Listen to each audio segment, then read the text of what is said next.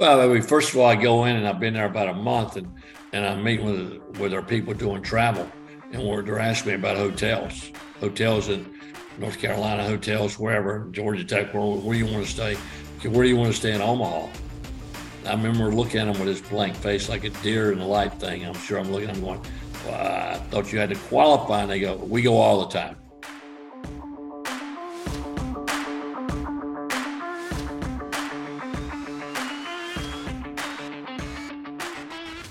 Welcome into another episode of Baseball Americas from Phenom to the Farm. I'm your host, Kyle Banduho. Today's episode, I am joined by Jim Morris, a recent inductee into the ABCA Hall of Fame and legendary head coach at Miami and Georgia Tech. Where do you even start with Coach Morris? We talk 4 decades of coaching at the highest level of amateur baseball. His time at Georgia Tech building an ACC bottom dweller into a competitor, then heading to Miami, making 13 College World Series appearances with 2 titles. We talk about those trips to Omaha, being on the losing end of Warren Morris's homer, the walk-off home run to win the College World Series. Tons of recruiting stories. This guy recruited Nomar. He recruited Jason Varitek, Pat Burrell, Ryan Braun. We've even got a story about A-Rod. Actually, 2 bonus stories about A-Rod, including the one day he spent on Miami's campus before signing with the Mariners. There's a ton here for any college baseball fan. Huge thanks to Coach Morris for stopping by. I could have talked to this guy for 5 hours. Had a million stories. I hope everyone enjoys it. I think anyone who listens to this show and is a fan of college baseball will enjoy this one. Coach Morris was fantastic. Episodes of From Phenom to the Farm drop every other Tuesday. If you enjoy this episode, subscribe wherever you get your podcast, and go check out past interviews. We have crossed the 85 episode mark, so that is 85 stories in baseball to go back, check out. If you haven't yet, leave a 5-star rating and a review on Apple Podcasts. Also, make sure to subscribe to BaseballAmerica.com and the BA podcast feed for all amateur baseball and prospect news. MLB draft recaps are up, signing updates, the non-drafted free agent tracker, and of course, prospect hot sheet. All the normal stuff is going on. And if you're still jonesing for some draft coverage, the 2024 draft top 100 has dropped, so there is something for everyone over at BA. And with that, let's talk to Jim Morris. Joining in for today's episode from Phenom to the Farm, the newest inductee into the ABCA Hall of Fame, 2-time College World Series champion and longtime Miami and Georgia Tech head coach Jim Morris. Coach Morris, thank you so much for joining the show. Thanks, Kyle. I'm glad to be here. Me too. I'm glad to have you at this time. The very, very fresh news of your induction to the ABCA Hall of Fame. Curious, when you're in the middle of this coaching career that you had, do honors like that, like this, being in the ABCA Hall of Fame, you got inducted into the Miami Sports Hall of Fame. Does stuff like that cross your mind as any sort of motivation? Well, I tell you, not really. I don't want to say it's motivation, but the fact I probably went to the ABCA clinic at least 35 times. So I went to a lot of the dinners and stuff, and you listen to the guys talk. So I don't know if you think about it, but you're thinking about what they're doing and how they got there. And but Georgia Tech, I'm in the Hall of Fame and Miami, so it's kind of along with the Florida Hall of Fame and some different Hall of Fames. But this one right here is a big one, and of course they released it yesterday. So it's been kind of busy for the last 24 hours, but it's been great because I've got a lot of phone calls and text, over 100 in the last 24 hours from former players and friends from here and Georgia Tech. It was nice to refresh our memories a little bit. Well, I'm very appreciative that you still kept this appointment and agreed to do the show, considering the news. But I want to dive right into it. You got a long storied career. We have a limited amount of time. I want to get to as much as I can. I want to start. When did you know that you wanted to go into coaching? Wow. That's a good question. I first went to college. I was just like a normal guy, a student at Miami. And that's not where I went, but the average person changed their majors 3 times. When I first went to school, I was going to be an architect. I love drawing, and I love drawing houses. And it's my hobby. I've owned 42 houses, which is kind of unique along with being a coach. And then I decided to go into business. And then my junior year, I decided I wanted to be a coach, and really knew that when I was in pro ball, watching and figuring out a couple of things. I tried to learn as much as I could about the game and ask questions. But I also figured out when I got to pro ball that maybe I couldn't hit well enough to stay too long in this game, but I could run and play defense. But you stay in a game a long time by hitting. Yeah, and so you start out, you assistant at App State, you coach at community college. It seems like you get to then get to Florida State. It seems like fairly quickly. Did that pipeline seem quick to you, or were those years at smaller programs, smaller level of baseball seem like eternity? I gotta be honest. I don't even know what was. I didn't know what was happening. I was a grad assistant at Appalachian, so I was doing my master's degree. I was there for one calendar year, and got my master's there while I was doing as a GA. And then I was lucky enough. This is my big break. I got a job at DeKalb College, the South Campus. Started a baseball program, and I still to this day don't know how I got that job because I was 24 years old and I had my master's, but played a little minor league baseball, pro ball, and I just went after the job hard, and I thought it'd be a good opportunity, even though I really didn't know. I didn't have these type of plans to end up at Miami or something, but I went there and I started the program the second year. We're a national runner-up, lost in the finals to 13 innings, and the had 47 guys drafted in 4 years. And so I kind of opened my career, and it was a great opportunity for me. We had some really good players, and I stood on the guys hard. They had good grades and went to some really good schools and signed pro. Had one number one pick. I mean, when I say number one, the number one pick a year, named Mike Lebo. I had a lot of draft choices. Just opened the door for my career. That and of course, getting an opportunity to go to Georgia Tech because we played Georgia Tech a lot. And then I got to Georgia Tech, and people wondered. I had some people who said, "What are you doing? You're going to Georgia Tech. They've never won. They've never finished above last." But he got a new AD named Dr. Homer Rice. And people know Dr. Rice as an AD, as a head football coach at Oklahoma and some different places, with Cincinnati, with the Bengals as a head coach. But as a player, he was a catcher with the Dodgers.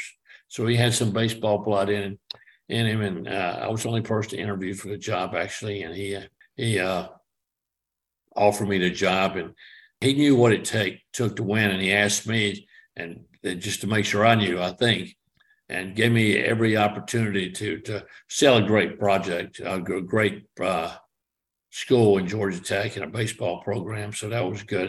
And of course, then you go to Miami where you're not supposed to ever lose a game. So it's a little bit, I've gone from different places to be able to win. So when you get to Georgia Tech, you're less than 10 years after graduating from college, after finishing up at Elon. When you get there, like you said, a program hadn't won a lot, but that's an ACC program. They're playing top tier programs. Did you come in with a philosophy of these are the kind of kids we want to recruit? At Georgia Tech, there's a certain kind of kid you have to recruit. They have to be able to get it done in the classroom, but like kind of kids we want to have, this is the kind of baseball we want to play, or does that stuff all just kind of fall into place with the hand you're dealt? I mean, I was 28 when I took the job at Georgia Tech, so I was the youngest coach in the ACC, and I hadn't been in the game long enough as a coach or smart enough to figure out long-term goals and what I was just looking for good players that were good students, and I thought we had a great product to sell in Georgia Tech, and from day one at my opening interview at DeKalb College in the Atlanta paper, I told him, and we didn't even have a team, that I wanted to go to the World Series and win it. So that was, I don't even know if I knew what I was talking about at that point, to be honest with you, but I felt like the same way at Georgia Tech and Miami. But I took that job, and I took it on July 1st of trying to think what year now, 1982, I think it is. And I signed some good players. One of the first players I signed was a guy that texted me this morning, Scott Jordan, who from Columbus, Georgia, went in and signed him, and the school starts in August. But people weren't working as hard back then. The game's changed, so I felt like I outworked people on it, recruiting trail and practice and everything else. And Scott played in the major leagues, and he was a great student. And so it was just a combination of a lot of things. But I think I wasn't experienced enough to really know what I was doing, other than I wanted really good players, and I didn't want anybody to outwork me. With that, how do you figure out the recruiting trail at that point? You're a really young coach. Obviously there's no perfect game. The internet is not, you can't like look these kids up on YouTube to figure. How do you figure out the recruiting trail and who you need to bring in to compete at the highest level? And how did you walk into some of those living rooms as a much younger player and say, I am the guy that you should trust your son to? Well, the Cab College was the biggest selling point where they didn't have a team, but I was lucky enough that some of the pro scouts, in fact, I was playing with the Red Sox, the Mets, a guy named Joe Willingham knew all the players in Atlanta. A guy named Tommy Mixon with the Dodgers helped me a lot. So a lot of the pro scouts were helping me, a young guy out of pro ball and going into college coaching and help, me send me in the right direction. And back then I wasn't flying looking for players, man. I was driving a car. I drove to New York and everywhere else. It didn't matter where I was going to go wherever to find players. Did not have a recruiting budget, by the way. Just put gas in the car and went. And so just looking for good players. And, I've always felt like I was pretty good at looking at a player and going, you know what? I think this guy can play. He reminds me of somebody. This guy reminds me of Nomar. This guy reminds me of Ryan Braun or something. I'm trying to name. I'm trying to be careful when I name players because I had so many good players. I had like 200 draft picks when I was a college coach. So I try not to name one guy and not name somebody else. But, they remind me of players was the biggest thing when I was out recruiting. Well, I do want to talk about periodically throughout the show. I want to talk about how you got certain guys to campus. And you mentioned Nomar. I want to talk about Nomar. Love Nomar. When was the first time you saw him play in person or heard of him and realized that's a guy you need to go get? Well, that was back in the area code games in Long Beach State, and Nomar was a upcoming senior in high school. It's changed, back then. I mean, I told you Scott Jordan, I didn't sign him after he finished high school. And then it moved up a little bit. You were seeing guys in his junior year. And the best showcase back then by far was the area code games in California. You had players from everywhere, from Florida, Georgia, a lot of players from California. And I saw him, and Nomar could have gone anywhere he wanted to. And we're lucky enough that I can't remember all the places he visited, but he was a 4.0 student at a private school. He was a great student. And and I think he weighed 142. He was 5'10", 142. He had a great arm and he could hit. And he wasn't much bigger when he finished. My last time I saw him at Georgia Tech, just a funny story. When I left and I was leaving, it was a junior year in the middle of the year. And Miami, to be honest, just made me an offer I couldn't refuse. I thought it was such a great opportunity. Last thing I told Nomar was that I said, Nomar, now, man, now when you get in pro ball, you're going to have to bunt a little bit more and all these things. So I saw him, I think, after he hit 25 home runs, and I met up with him. And first thing he looked at me, he said, still working on that button. So he got a lot bigger and stronger and faster, like guys do at that age.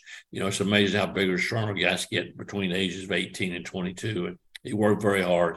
But another one of those good stories that to get a kid out of California. I've always had some good players out of California. Yeah, Nomar ended up. I think he hit a little bit too much to bunt in the big leagues. But so what was the sell when it's whether it's a Nomar or a Jason Varitek, a Jay Payton or whoever? When you're the Georgia Tech sell, what were you? Did it change kid for kid, or like what was really the pitch to get kids to come out to Atlanta, especially kids who lived way out of state? Well, of course, all of them are different, and all of them were kind of late back then when you were getting guys to commit compared to today where you recruit them when they're in I don't even want to say 8th grade or whatever. Some of these guys, it's amazing how young they are. And that just sets you up for mistakes, which is a different issue. But a guy like Nomar took his visits everywhere and decided Georgia Tech was the right place for him to go, combined with a great education, which he's always, worked at to be the best student he could. He went in the 5th round out of high school and made a very hard choice to be able to pass up signing. I think he turned down $500,000, which was a lot back then. And to come to college, of course, he got a lot more and went in the 1st round when he finished 3 years later. But and then Varitek was kind of late too. Jason went into Orlando. He sent me a video, him and Bragg Rigby. So I got on a plane and flew in. Really wasn't right in Varitek, and another catcher I was looking at, and Varitek. So I fly into Orlando, Lake Brantley High School, summer league program. In high school, Varitek played third base and hit right-handed. So I saw him on his summer league team where he was switch hitting and catching. And I saw him play one game and met with him and his family after the game, offered him a scholarship right then. And within a week, he committed. If I may be wrong, I don't think Veritek even visited Miami. I mean, visited Georgia Tech at that point. We made a full scholarship. I mean, he was a horse, and got him. And but all those stories are different. Jay Payton's a different story. Ryan Braun's different stories. There's always some good stories in your coaching career, different ways you remember players. With guys like that, like the Nomar, Yonder Alonso, who was on this pod, guys who get that pro attention as they're leaving high school, and you're not only, you've signed them, you've done the hard work getting them commit to your college, but now you're working against that pro ball money. What is your role during that process? Because like Yonder Alonso, who did not come from a whole lot and decided to turn down some money to come to Miami. What as the coach, how do you, obviously you want the kid on campus. You've allocated the scholarship. It's obviously a talented player. What is your role in how much you participate in that decision, or what you do or do not say to the player? Are you selling more your school? Do you ever have to sell against professional baseball? Like how did you walk that tightrope when kids are going through that decision? Well, it's probably an easier decision for me to try to talk guys into going to college or staying in college after I've been in it for years, because understanding what the possibility is and what the odds are of playing the big leagues is pretty tough. And a guy like Nomar didn't have any money. And as you said, Yonder didn't have any money. His parents came over from Cuba. And I'd seen Yonder play before, but I went, there right in his time when we're getting ready to offer him a scholarship, and a little lefty out of Columbus High School named Rodriguez pitched against him and struck him out 3 times. And Yonder tells me about it, and oh my gosh, he's not going to offer me. And of course we did. And it was a great story. But Nomar Yonder I think turned down $300,000 or something, which is a lot of money, particularly to a kid that doesn't own a car. His dad's working 3 jobs, trying to make ends meet for the family. But his dad was the hitting coach for Cuba before they left and got out of the country. And Yonder, I'm going to try to sell him. I got to tell you, I got to try to sell him on going to college. And more kids are going and understanding just the odds today of the value of going to college first. And I think the pro people are too, and trying to eliminate some of their mistakes, because they always said 95% of the guys don't make it to the big leagues. And so that means 95% of the time it's a bad decision if you don't go to college, in my opinion. So it was I would always throw out as much as I could. The value of an education at Georgia Tech, or the value of an education at Miami. Miami has probably about 180 majors, and whatever you're majoring in, Kyle, that's our best one. That was the one I was selling that particular day, but in communication or whatever. So, I was working hard trying to get the kids, and I believe what I was saying. It wasn't like I was talking out both sides of my mouth. I really believed that college was the best place to go, unless maybe you're a first rounder. I've got a son that's 11 years old, and all I've been through and watching players, it's my first kid, by the way, so I learn something every day from him. But the real deal is I don't know what it would take for my son to bypass college. Just I know the value of an education and development mentally and physically, and being able to sell out to players is something that's very, very important, whether it's these guys or Ryan Braun's or whoever it may be, some really, really good players. And take me back to college baseball in the 80s, and that during that Georgia Tech run, the College World Series has started getting televised on ESPN, the game's growing in popularity, but you coached in the ACC and it turns out in 4 different decades. I mean, I guess the early part of the 90s with Georgia Tech, and then Miami had that independent. It made me feel old. 4 decades, my goodness. 4 good decades, though. Okay, a lot of winning in the decades. Yeah. But what was college baseball like? Weekend to weekend in the ACC, where we see now that almost, I would say, a majority of ACC, Big 12, SEC programs, the weekends, typically a big deal, a couple matchups notwithstanding. Was that feel there in the 80s when you're rolling into Tallahassee or you're rolling into Chapel Hill or, Raleigh or anything like that? Well, I think going into Tallahassee in the 80s was different than going into the other ACC schools, just because they got it going earlier than everybody else and had a great fan base. And just playing there was different than and Georgia Tech when I took the job there. We had two sets of bleachers behind the home plate and a press box, a block press box with it up high and stairs going up. And the concession stand was a Coke machine that you could buy a Coke for 25 cents. So it kind of tells you the difference between walking in that ballpark today. Of course, I didn't have that new ballpark that they have now that Danny Hall has, but the game's changed so much in recruiting and facilities. And I look at these facilities, it's unbelievable. And it's gotten to be such a different thing. Even this is, I've been out 5 years now, just a difference now with the transfer portal and the NIL deals that players are getting. It's just changed so much and how you're recruiting. But I also remember when back in the day when, we had the one-time transfer. I always thought the one-time transfer helped where I was at because I was at a good program and kids wanted to play where they were in the program I was at. So we didn't lose good players overall. We were getting players that didn't want to stay somewhere else. They thought they could play at a Miami or Georgia Tech. So I always thought and I think the transfer portal helps Miami more than it hurts Miami because kids grow up watching Miami on TV and some of these great programs and they want to play at those programs. So it opens a door for them with that transfer portal, but it's a lot more than it used to be just because, it's just you can do it anytime you want. Mm-hmm. Do you think with NIL, you could have, there may be a couple kids that ended up going pro out of high school that you might have been able to say, hey, come to campus because you can get compensated a little bit for that? Like, do you see that also helping the schools like Miami? Well, I mean, Miami's got a pretty good NIL system going there.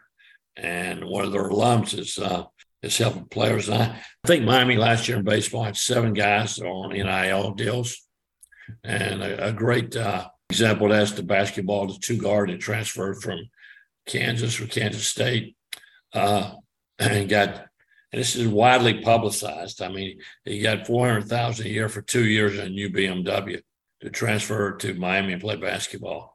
Now they wouldn't have got him without the NIL, and so they're very aware of that. And there's a fine line that I'm sure you're dancing as a coach between the NIL and no communication between the coaches and the guy that's paying money, but they're recruiting the same guys. And, so it's, it definitely helps players go to school. I don't care whether it's Miami or Florida State or wherever. It's helping people go to school and stay in school. And they're not signing guys cheap anymore.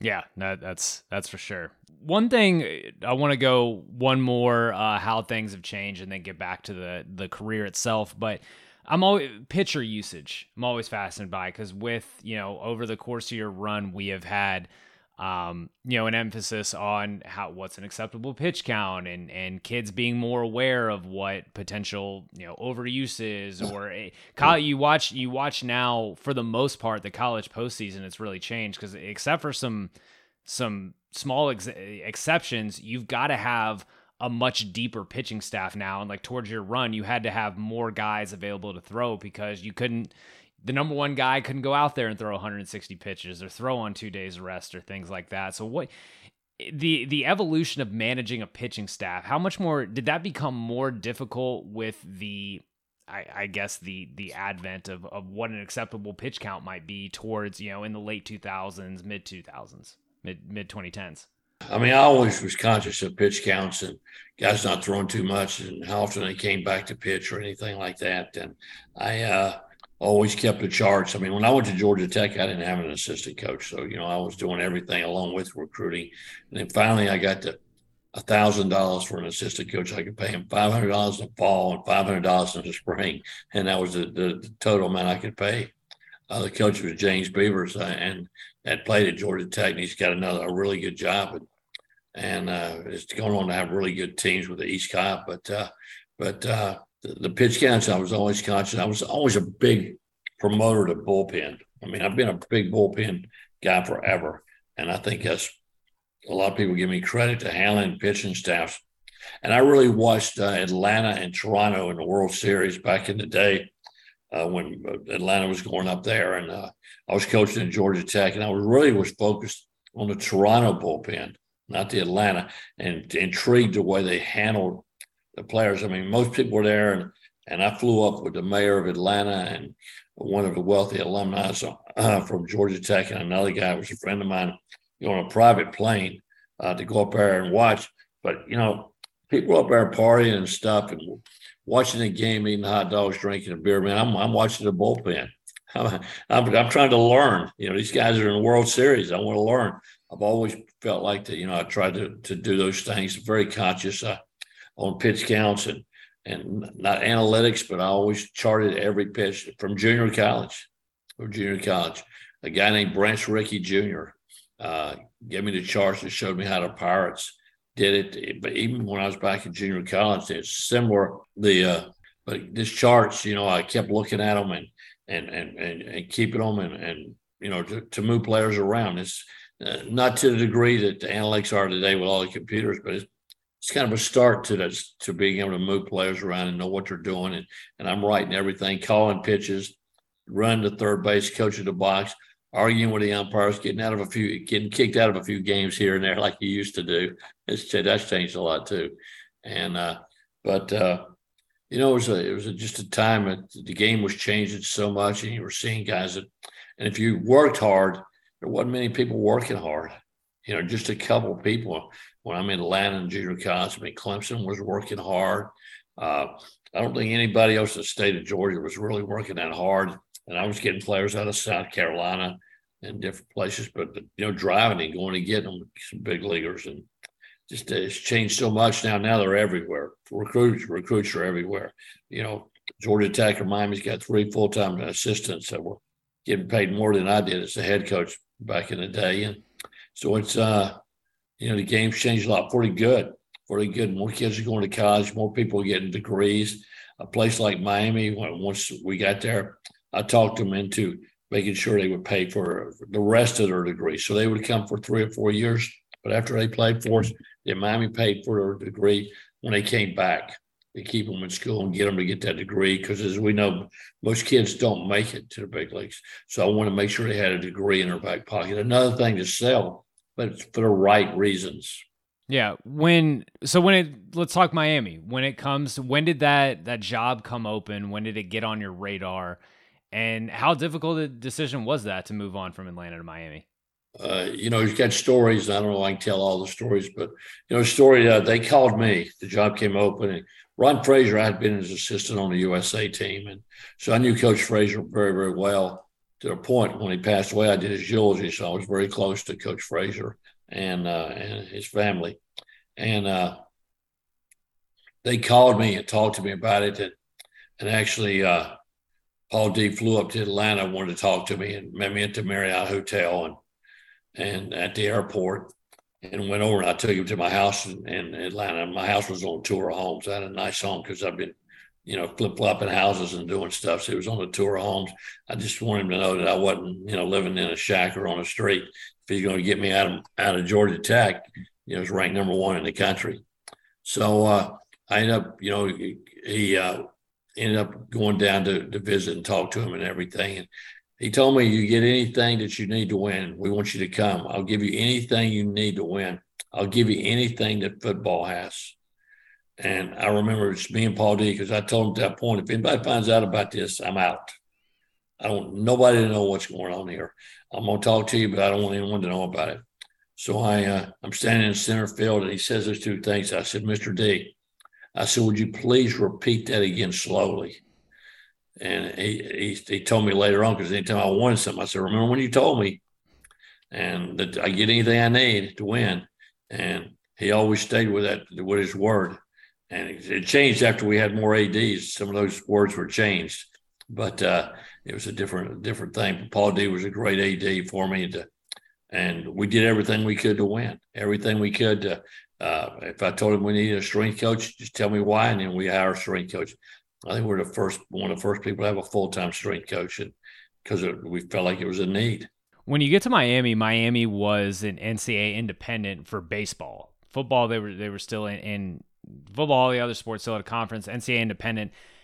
What were the mechanics of that? And like, especially with schedule making, I went back and looked at old schedules you had, and you guys are in, whereas once you're in the ACC, you're doing conference play for the last 2 months of the season or something like that. You guys are in Long Beach, playing Long Beach State in April, or playing Fullerton, or going to, really all these other programs. Each year, how much thought did you put into the schedule in, we need to have these sort of teams on the schedule. We also need to have these weekends where we can pitch some seniors and get some different kind of work in. Like, how much of a science was that? Well, I don't know how much it was a science, but there was a lot of thought going into it. And I always did my own scheduling. I always tried to play Texas and Long Beach or Fullerton or any of the schools, Notre Dame's, playing the Minnesota tournament with John Anderson up there, because it was a really good competition thing. I felt things that would help us in recruiting, and it was great competition. The teams you're going to see in the World Series, and a lot of our games other than that were at home. But then finally, I got a deal where when the ACC, that the top teams in the ACC, I would play home and home. That's back when I think they had 8 teams. So the top teams, your Clemson's and those type programs, I would play them home and home. But the other 4 teams would just come to Miami. I didn't have to return a series. So I got to keep more home games, because revenue at Miami were always important. And your people come to the games, and it was a different world.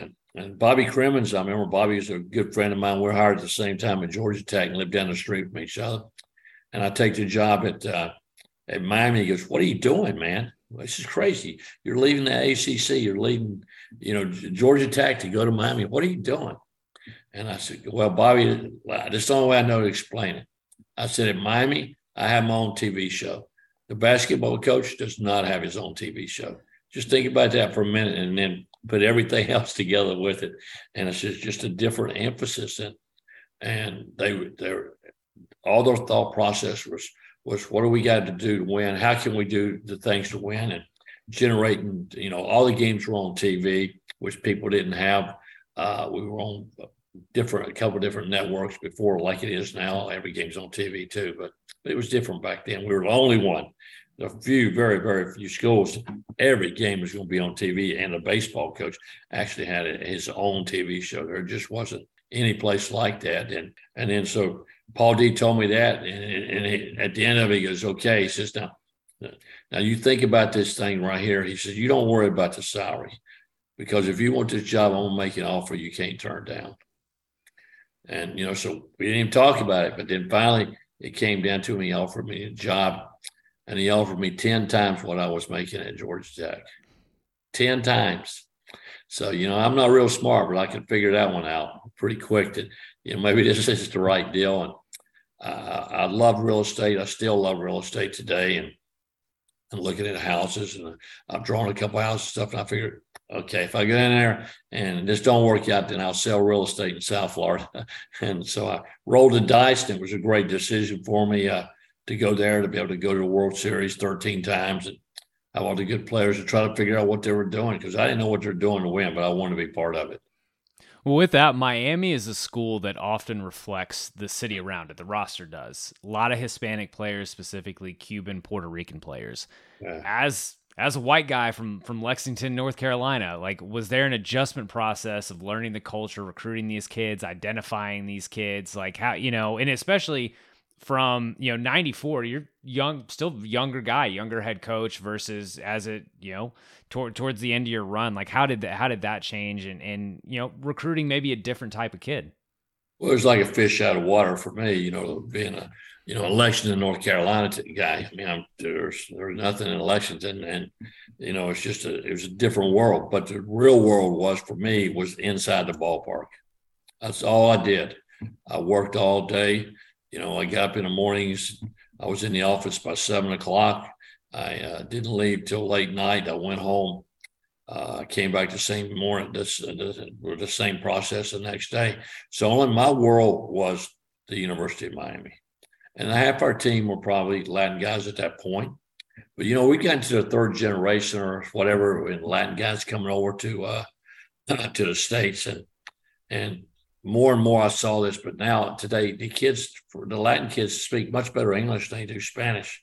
In fact, parents are concerned that they are losing part of their heritage because they don't speak Spanish, but they grow up in the public schools in Miami, whether it was JD Arteaga or, his mom had told him, she said, I don't want you to do any more radio interviews for the Spanish station. You're embarrassing our family. And so JD said, my mom says I can't do interviews on Spanish because I don't speak Spanish good enough. I'm embarrassing them. So that kind of gives you an idea. I had a tutor there for a couple months, and from 8 to 10 every morning trying to learn Spanish. Like I'm thinking I got 2 coaches on my staff that are Latin. My secretary is Latin. And, I really didn't need it. And I'd go into a ballpark and there'd be 7 or 8 Cuban guys standing there talking, and they're talking Spanish. And I walk up, and because of the visibility of the Miami program, you walk in and say, knew who you were. Immediately they'd flip it to English. So after about 2 months, I had a headache every day, man, just trying to drill the Spanish into me. And then I'd get on the field and everybody's talking English. So it's I got to tell you, the transition, I was lucky the players accepted me because they knew I was coming to Miami. I left the program was number 1 in the country. They knew the players I left to come with them. I was trying to embrace that team on what they did. I told them, I said, listen, guys, it's my first day. I know we got a great program. That's why we come here. I'm going to try not to screw this up. You guys need to help me. And so they kind of liked that. So we were kind of a team concept from the beginning, working with each other. And so, from my point, it wasn't tough. Going to public sometime was tough because I couldn't order food or something, but not in the ballpark. And that's where I lived. So let's talk a different ballpark. You spent a lot of time in. Let's talk Omaha. You get to Miami and you're in Omaha 7 out of your first 8 years, 2 titles. What about Omaha? And you get to Omaha in three different decades, spanning over a 20-year period. What about Omaha was always the same, and what about it was different, in 2016, besides obviously the obvious one, the ballpark? Yeah. Well, first of all, I go in and I've been there about a month, and I'm meeting with our people doing travel, and they're asking me about hotels in North Carolina, hotels, wherever, Georgia Tech, where you want to stay. Okay, where do you want to stay in Omaha? And I remember looking at him with his blank face, like a deer in the light thing. I'm going, well, I thought you had to qualify. And they go, we go all the time. I go, okay, let's stay at the Marriott then. And that's kind of my kickoff to Omaha. And, I had a lot of players that had played in Omaha twice before I got there under Coach Frazier. Because you had Coach Frazier, and a lot of people don't realize there were actually a coach between me and Ron Frazier. His name was Brad Kelly. And things kind of fell apart that year. And then I came in. So a couple of my players were older guys, but they were seniors, some of them were juniors. So they understood, playing in Omaha more than I did. And were able to help me through that process. And of course, after a period of time, the first 6 years, we went to Omaha every year. And some people joked and called it the Miami Invitational. A guy named F.P. Santangelo, I'm sure you know that name, big broadcaster in San Francisco, but he played in Miami, a California guy, and he just called it the Miami Invitational, Omaha. So that was a great thing. You kind of felt at home, and we always stayed at the Marriott. We always stayed the same place. We're keeping the episode mostly positive, talking about good things. I do want to ask, obviously you guys are the victim of the Warren Morris homer at LSU. So that game, ends a season without a title, ends careers. What do you being the College World Series runner-up is a massive accomplishment. Every team in the country would probably, if you gave them that at the beginning of the season, would probably take it. When it's ends like that and it's a dagger, what do you say to a team after something that that brutal? Because that ball just snaked out of there. Oh, well, in Miami, first of all, they won't take a second. I'm interviewing for the job. Another story. I'm interviewing for the job, and I'm walking in the locker room. I don't know where the players. I guess it was a break because the players weren't there. I don't know why. Nobody was there in the building. So we go into the players' locker room, and right beside the players' locker room is the bathroom. That's the door that automatically closes. He's showing me around, but the door is held open with a doorstop. The doorstop is a national runner-up trophy that looked like it had been wet on. And I remember looking at that trophy, and I looked at Mr. D, and I looked down at it. I said, man, it's a tough place to coach right here. And then sure enough, in 96, we lose on the last pitch to Warren Morris, and Paul D comes to my only time he would come and meet with me was after a tough loss, to console me and support me. That he was a great AD, the best for me. And so he's talking to me for about an hour, and I don't hear a word, man. I'm in shock that we lost because I'm already designing the ring after we get to second out and strike out a right-handed hitter Morris throws Robbie Martin, our pitcher, throws a breaking ball, strikes out, and then we move the infield back, and then we got Warren Morris coming up that's hitting 220 with no home runs. He's got like a bum wrist or something. He's been hurt the whole year. Yeah, he'd been hurt. And it puts me in shock. I've never had so many nightmares. People ask me, how did that game affect me? How did it affect? I would wake up, this happened numerous times in the middle of the night. I would have this nightmare, and the game was going on, and I was laying down on the ground looking out underneath the stadium. I could see the field, and I could see the game going on, but I couldn't get out. And I'd wake up sweating. And it was that game. And I'm telling you, until 99, I kept having that dream. And it was killing me, waking up in the middle of the night, sweating, getting up and going, people want to know how that affects you.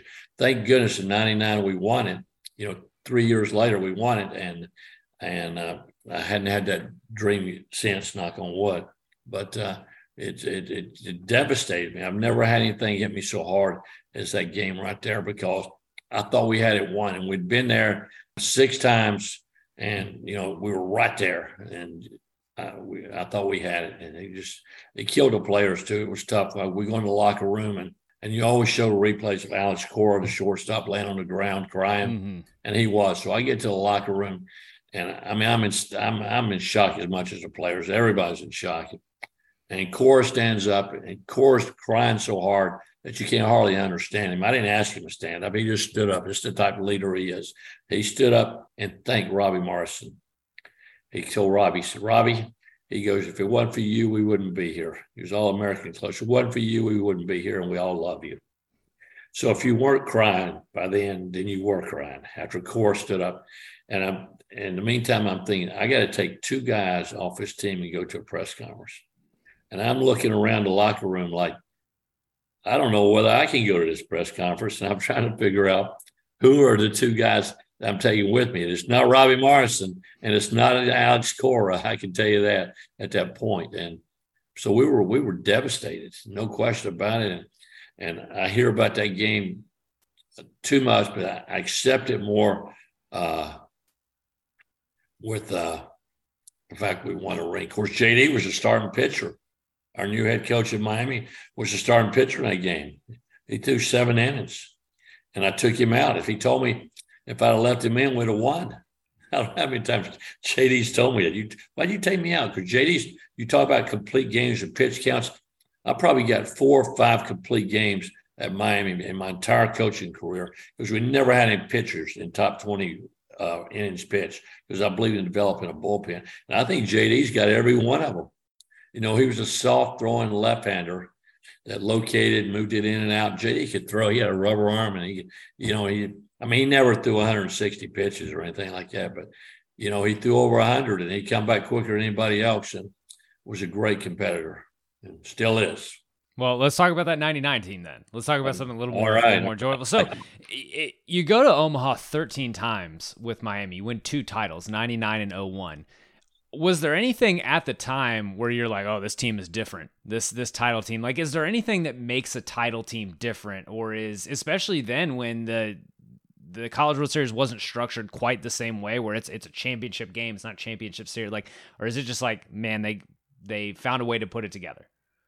I don't think. I mean, I think like FP said, it's a Miami Invitational. By that point, I'm thinking we go every year. That's just part of our schedule. It's going to, and I felt like that kind of, and so did the players, which is a good thing, by the way. And even better, so did the other team that we're playing. Felt like, hey, this is Miami. They always win, and so '99 we were ranked number one. The only time we going in, I think, ranked number one. And to this day, the only team that went in ranked number one that won it. And we swept, everything, the regionals and everything, and the World Series to be able to win. So it was a good team. Everybody were pro players, and we had a really good bullpen. And Mike New, that pitched in the big league, was our closer. But we're playing this small school from North Florida called Florida State. I'm just kidding. They're in '99. And we win 6-5, but they got a man on first with 2 outs. Man on first with 2 outs. And man, I'm having flashbacks to '96. And they got a right-handed hitter, and the wind's blowing out to left field. And he hits a long fly ball that just keeps drifting and drifting and drifting. And you're going, please come down. And were you thinking about selling real estate at that point? Oh, like, that ball goes out, I'm out of here. Yeah, I didn't know what to do. It took so long for this fly ball to come down and our left fielder to catch it on the warning track. Of course, we won 6-5. And so it's what a great win. What a great win that was. And, of course, '01 was a great win. People always ask, what's your best player? I mean, I had 200 guys drafted professionally, a lot of first rounders, a couple number one picks. I mean, I had a lot of great players. But I can tell you what my 2 best teams are, because I never tell you my best players are, because I don't want to insult somebody. We had so many good ones. But 1999 and '01 were my best team, because they got a ring. I got one of them on for you today, just so you asked me about the ring. So with my U on it here, so you can see that. So it's a good looking ring. Good looking ring. Well, I won't make you pick, obviously, and pick between favorites as far as best players or some, but there are some guys I just want to hear about, because there are guys who just get to a different level in college. First, I want to hear about the first time you saw Pat the Bat take BP. Well, I got to tell you, I mean, Pat's a guy that visited Miami and was our second choice. He wasn't our first choice at that point when he came in for his visit. And he was good, but he got a lot better after his senior year playing for the team out of Ohio, the Warhawks. And he was drafted in the 42nd or 43rd round by the Red Sox. And they offered him $1,000. He comes into our park, and every year in Miami, they're still doing this unless JD's going to change it. But that first day, you'd have a workout. It's kind of a showcase for the players. Well, Pat comes in, and he's hitting bombs. I'm going, oh, my goodness. I mean, I couldn't believe how good this guy had gotten, and that he's coming to school. Of course, he hit .494 as a freshman. The hardest I've ever seen anybody hit a ball. I mean, if he made an out, it was a hard out. He hit the ball so hard, and he committed on the trip. He was on his way back from the hotel. Rob Cooper, the Penn State guy that played at Miami and coached for me, I actually gave him a ride back that morning, because I signed all 5 o'clock flights to rookie coaches. And he committed on the way back to the airport. And he wasn't supposed to do that. We made him an offer, but he committed to come. And of course, it ended up being the right decision. And for him and for us. And then 3 years later, he's the first pick by the Phillies. And that's the only guy in my coaching career that I ever knew before the draft where a player was going, because Pat was in. He had been hurt his junior year, and or during the season. And the general manager, the scouting director, and a local scout, area scout, was in my office with Pat. And they'd come and watch him work out. And so they're talking, and they said, now, Pat, we want to know something. We got 2 questions for you. I said, do you have a problem if we change your position? Because our best player is a third baseman, Scott Rowland. He said, we may have to change you to another position. Do you have a problem with that? And Pat says, no, as long as I'm hitting. They said, well, we understand the money. The money's J.D. Drew money, which was $8 million. And they said, okay, we got this, we got a deal. First pick, $8 million. And he gets the money. And then the story is he's the second leading hitter, home run hitter ever for the Phillies. Mike Smith's 1, Pat Burrell's 2. People don't realize that because, it's tough to play in Philly. But the guy could hit. And there's a lot of Pat Burrell stories, that I can tell because he got a lot of stories anyway. Pat Burrell stories are like kind of a tall tale thing that just goes around baseball locker rooms, just the things you hear about Pat Burrell. But with guys like that who come in, like Pat Burrell, Yonder Alonso, Zach Collins, when freshmen come in the fall, how early, like a Ryan Braun, how early in the fall do you mentally pencil it in of like, okay, this freshman is starting from the get-go? Like, what's the earliest you can say this guy's playing? Well, I never said it after fall practice, but, I'm thinking, where's Pat going to play? If you're talking about Burrow or, Ryan Braun was a USA player and a great player that narrated between us and Stanford. And is another story. I mean, he's a West Coast guy, another LA guy. Of course, Burrow is up around the Bay Area, so another California guy. So I signed like one guy a year out of California. Every one of them turned out to be great. But I know Braun had an air between Stanford. He visited schools at Notre Dame, SC, I don't know, or maybe UCLA. But he took his 5 visits. And they did a big article. He was rookie of the year his first year in the big leagues. 2 years later, he got there very quick. And I remember they did a big story in, I think it was USA Today. And his mom worked for Budweiser. And she was a brewer. She made beer. Well, he's playing for the Milwaukee Brewers. So they interview her and they said, well, no disrespect to Miami, but he's a West Coast guy in Stanford. They're pretty good in baseball too. Why didn't he go to Stanford? And it's funny how you remember certain stories because he committed to me on the front porch of the president's house. And so we were pulling out all strings to try to get try to get Ryan. And she said, well, he visited Stanford and he visited Miami, So when he took his visit on Miami, he says, because I think he's going to say, he came here because of me, right?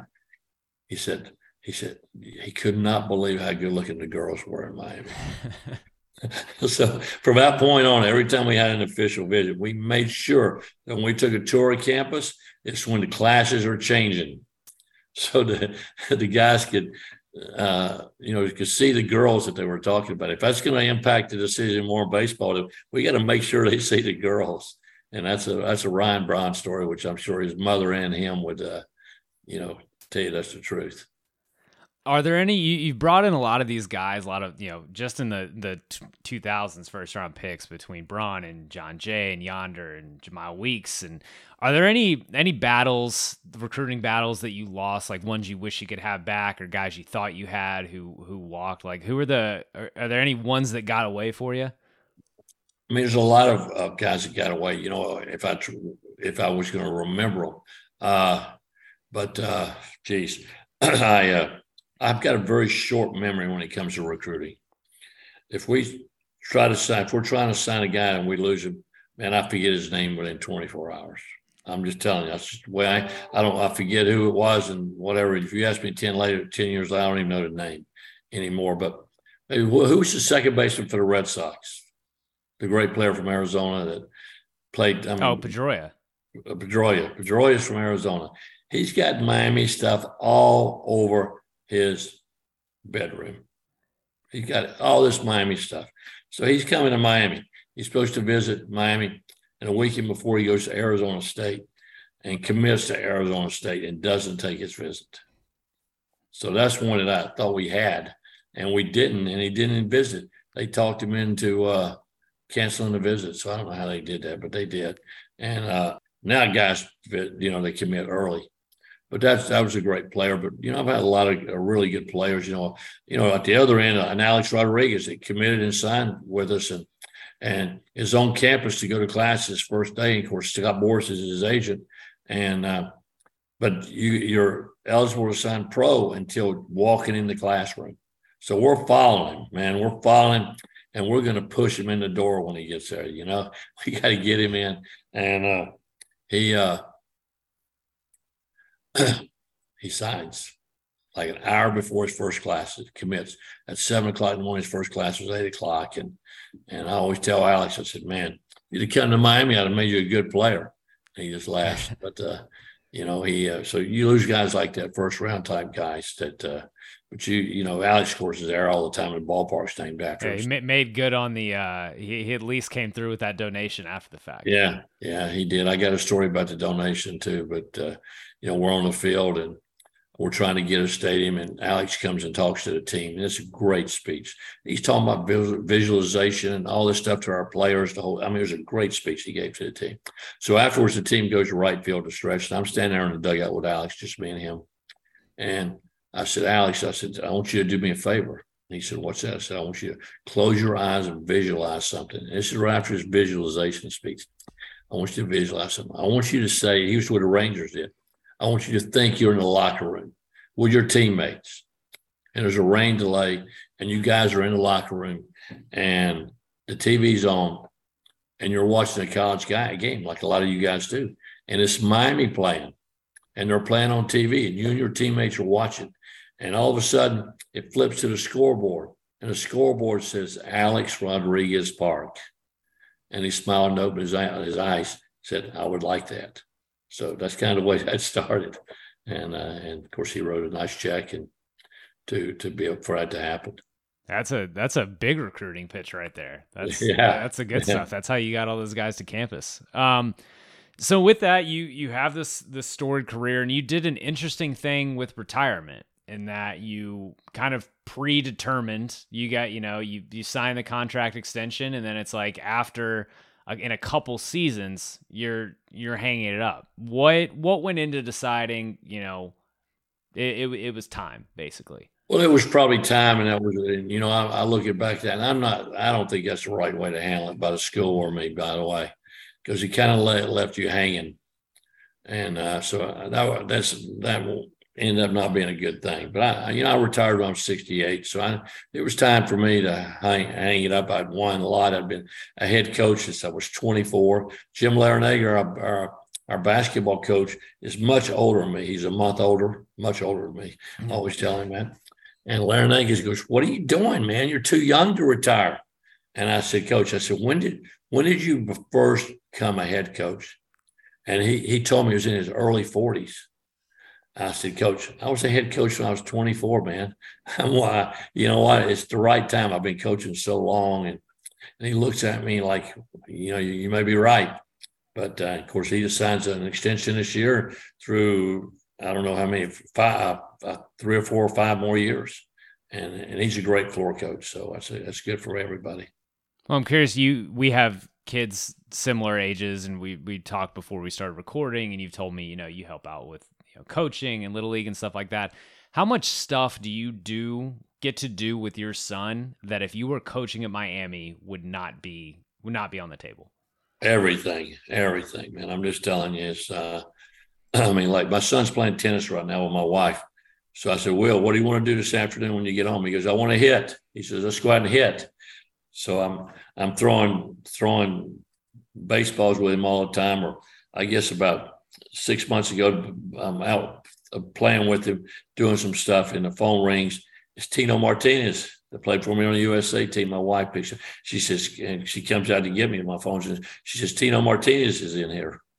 So he needs to talk to you." So I come in and answer the phone. He goes, "What are you huffing and puffing for?"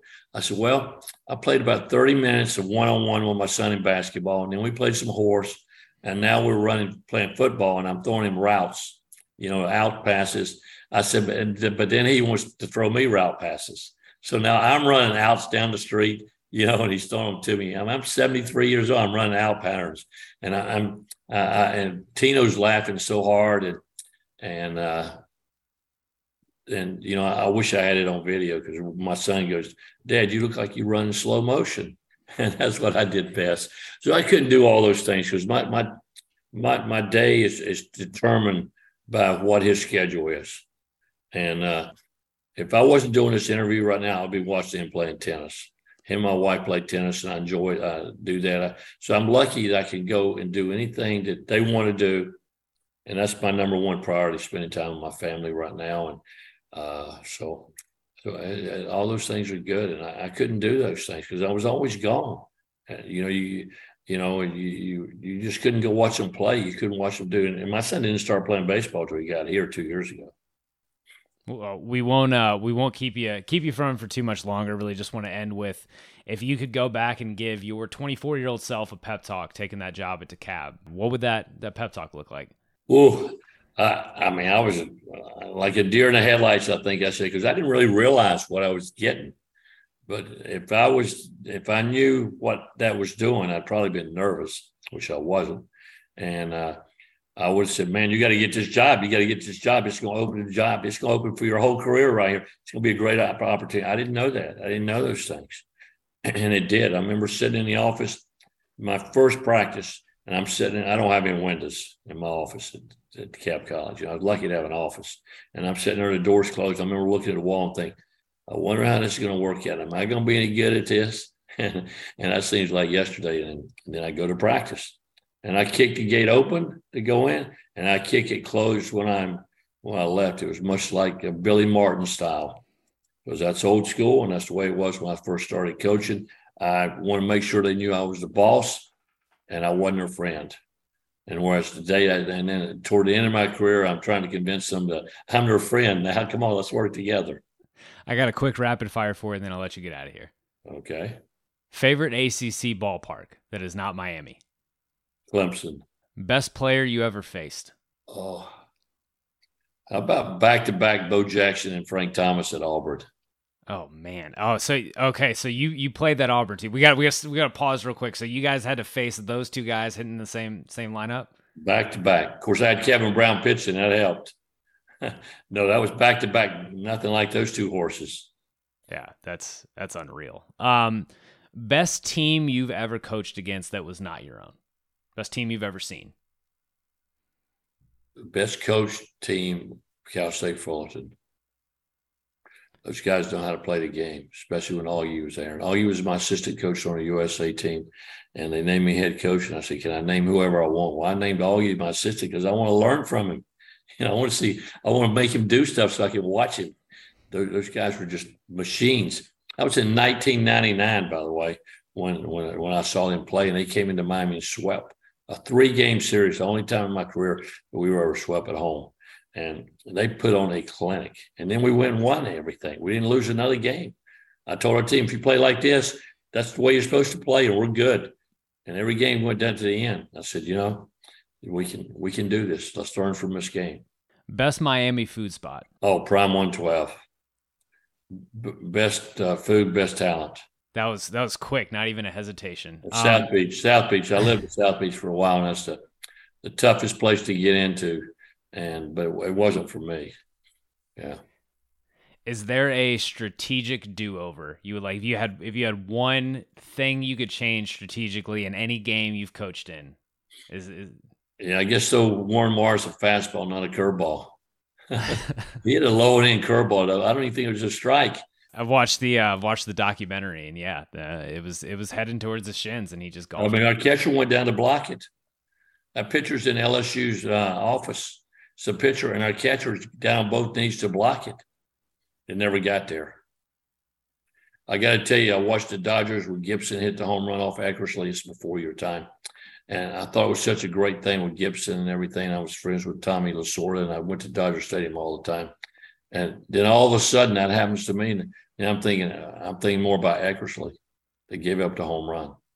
And how he had to be crushed. So, yeah. Last one. Can you pick a favorite win? Oh, the 99 championship. Yeah, first national title. My goodness. It was such a big deal. Such a big deal. That unbelievable. And it's just, we just had to have it. Had to have one of those rings. And I remember in the offseason in 2000, after we'd won it, we didn't go to the World Series. And I'm at home, and the Red Sox come in town in Veritek, and Nomar called me and asked me to come to the game. I was too embarrassed to go outside. And that was the first time you hadn't been to the College World Series in Yeah, Miami. first time. And I was embarrassed. I wouldn't go to the ballpark. I would not go out to the ballpark because I didn't want to face people. And they go, come on, man, come early and come see us. See, I can't come. I said, I just can't go out right now. And they're like, wow, but it was. It was the toughest one. Well, you went back and got it the next year. Coach Morris, that is all I've got for you. Congratulations on your recent Hall of Fame induction. Thank you so much for joining from Phenom to the Farm. Thanks for having me on. It was great. I love the questions and, brings back great memories, just like the Hall of Fame yesterday with all the phone calls. You got it, Coach. And that's it for today's episode of Phenom to the Farm. Huge thanks to Jim Morris for stopping by, walking us through his career. If you enjoyed this one, subscribe wherever you get your podcast and tune in 2 weeks. Thanks for listening.